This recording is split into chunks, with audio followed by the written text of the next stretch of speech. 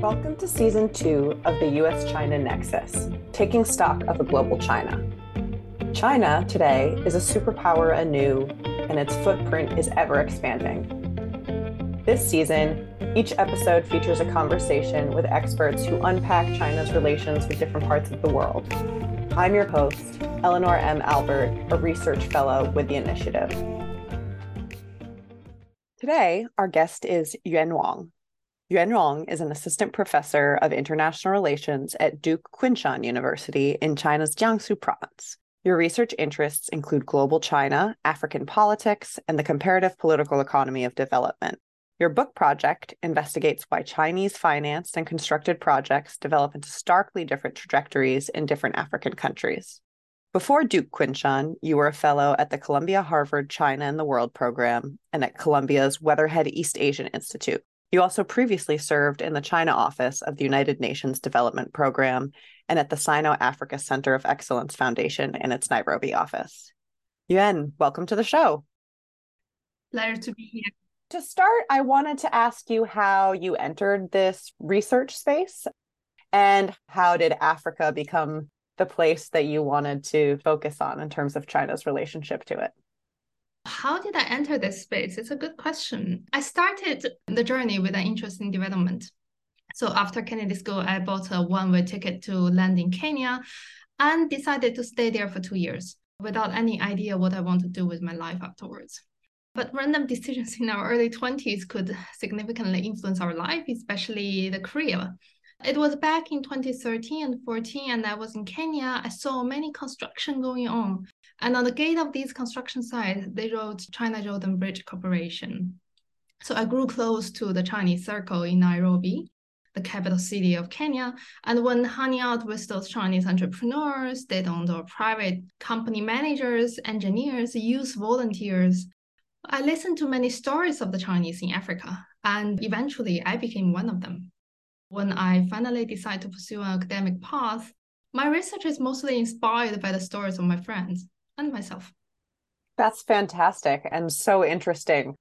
You were saying how you were plugged into the Chinese community in Africa, but I'm actually curious to look at the flip side of it too.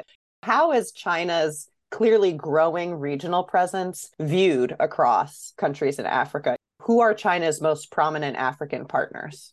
How do Africans perceive China's presence? We can actually look at this question from the most recent results of the Afrobarometer and my own experience talking with people in Africa.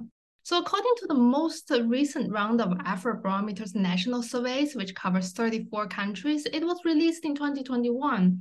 It shows that Africa actually holds positive views of Chinese influence on the continent. So as I remember, it's 60% of respondents said that China's influence is either somewhat or very positive. But compared with the data from the previous round, which is around 2014 to 2015, African perceptions of Beijing's influence has declined a little. And China still remains second to the United States as the preferred development model for Africans. So that shows a lot.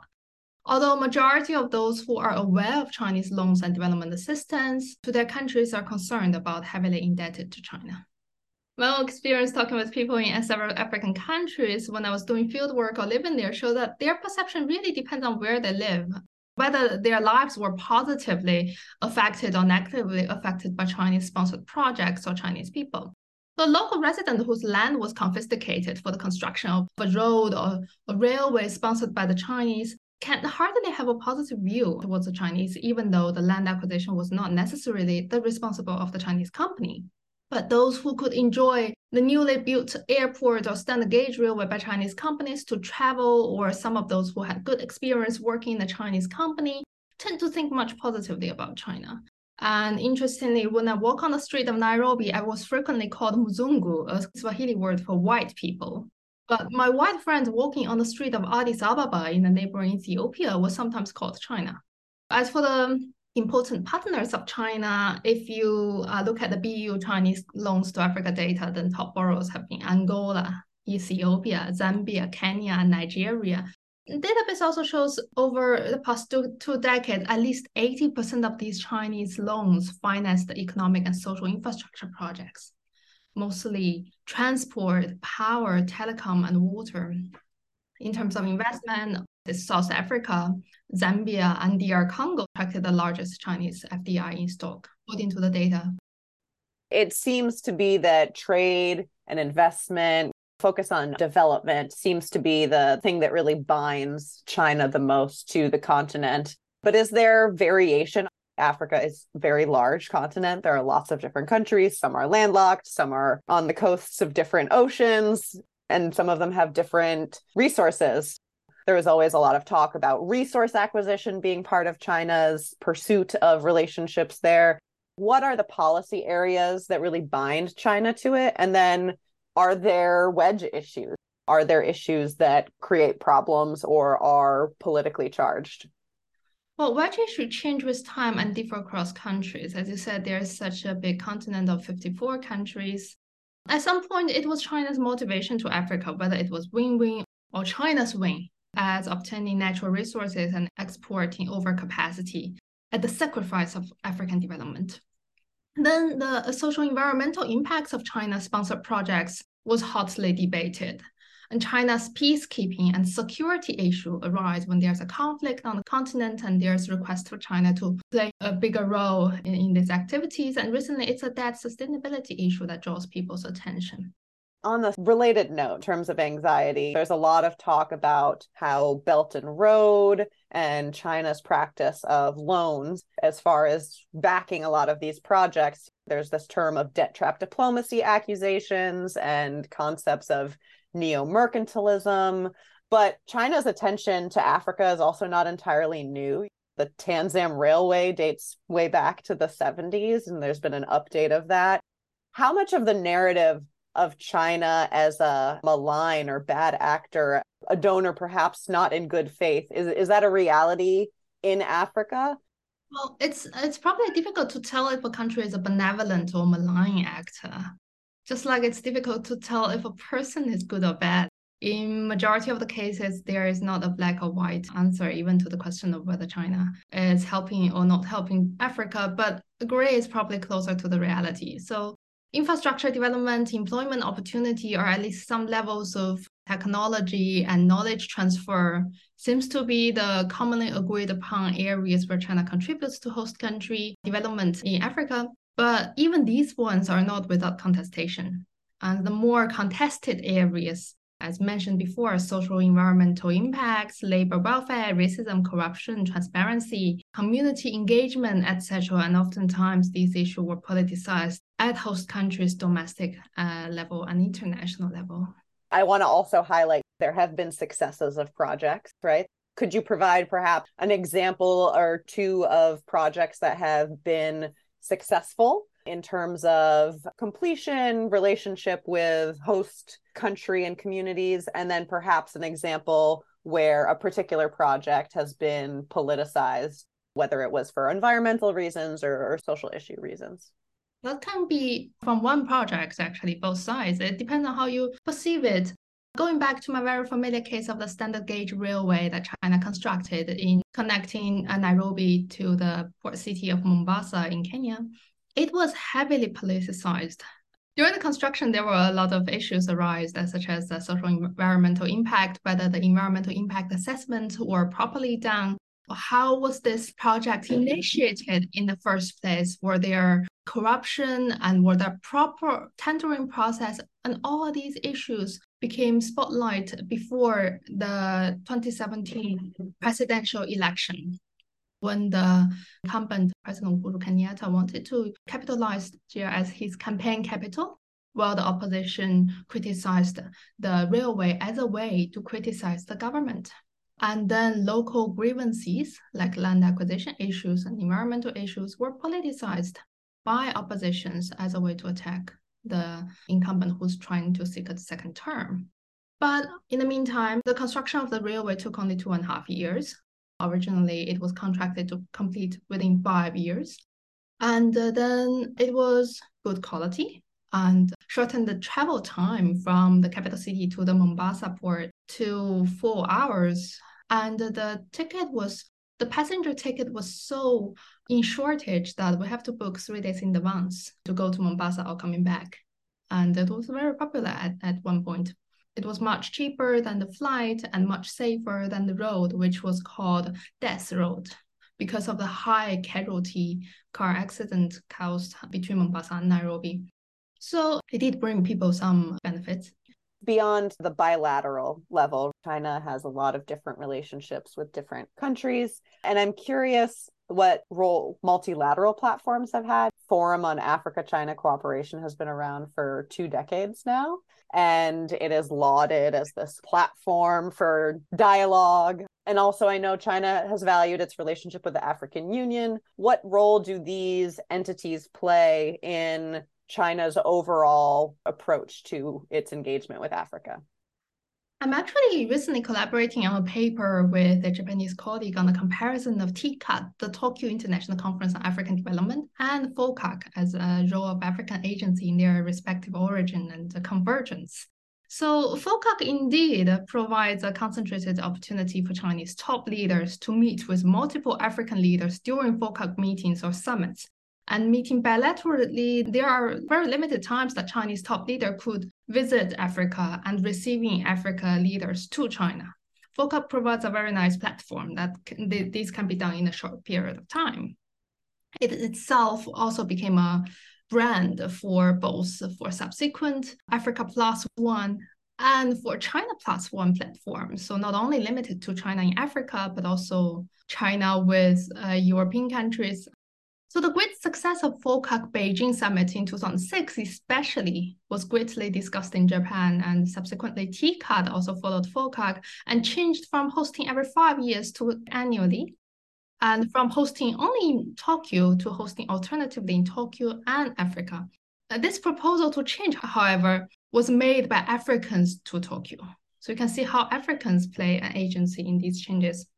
The great success of FOCAC also served as a model for Chinese multilateral diplomacy for the subsequent China's 16+1 platform in 2012, made up of Central and Eastern European countries, China Arab State summits. For this, FOCAC also served as a reference to draw lessons from. I do see the role of African Union in FOCAC, or at least they try to play a role. But FOCAC was hesitant to have African Union as a co-organizer, which African Union strongly proposed. However, in TICAD, the Japanese forum, African Union was a co-organizer and played a significant role, although it's not a lesson that China learned from TICAD. But there were also a trend that my Japanese colleague observed before African Union joined TICAD. Individual African countries' voice were stronger. But now, because there is this union that was supposed to speak for the whole continent, the individual Africans' voice in the forum could be softened a little.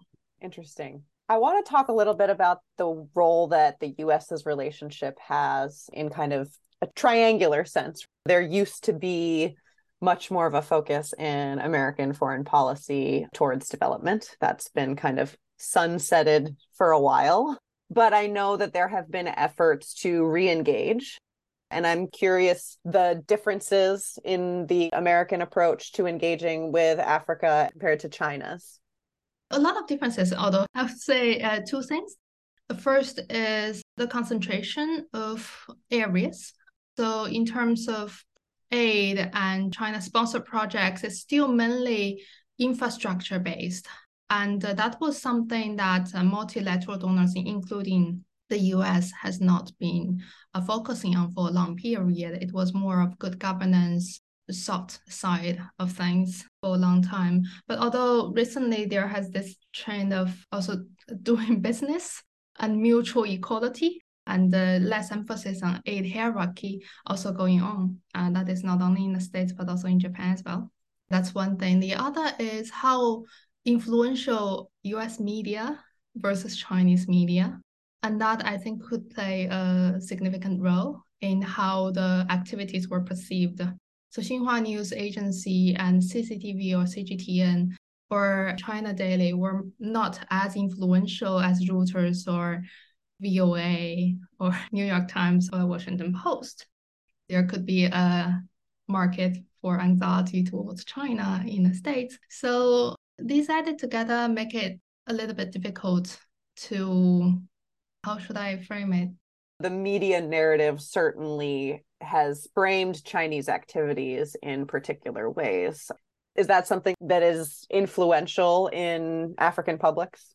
Oh, yeah. A lot of African journalists were trained in Western curricula, at least if they were not trained in Western countries, especially those influential media in more democratic countries like Kenya, Zambia, etc.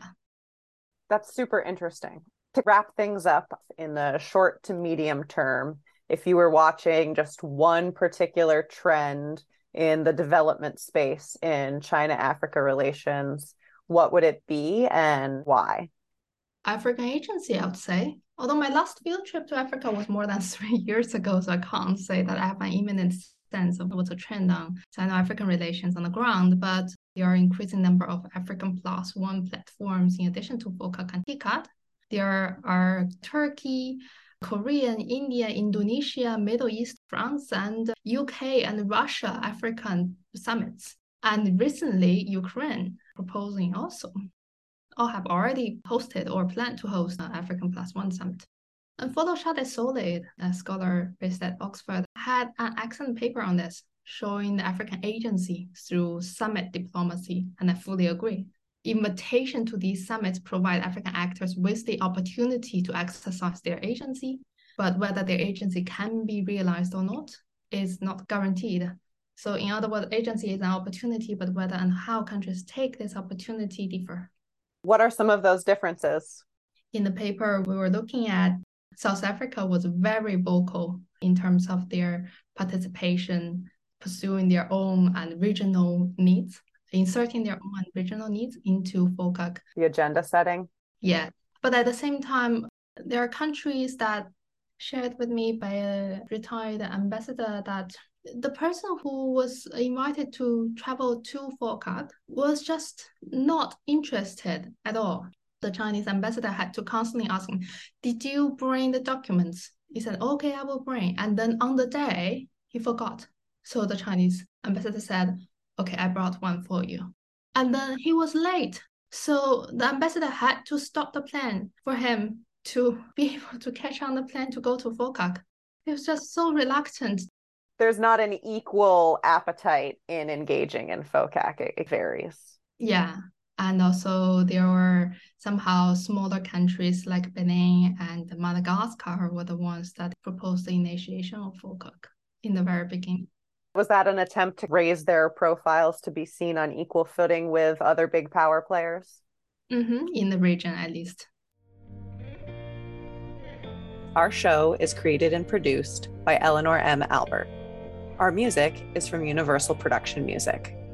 Special thanks to Toya Ulan, Sherman Tong, and Amy Vandervliet. For more initiative programming, videos, and links to our events, visit our website at uschinadialogue.georgetown.edu. Don't forget to subscribe to our podcast on your preferred podcast platform.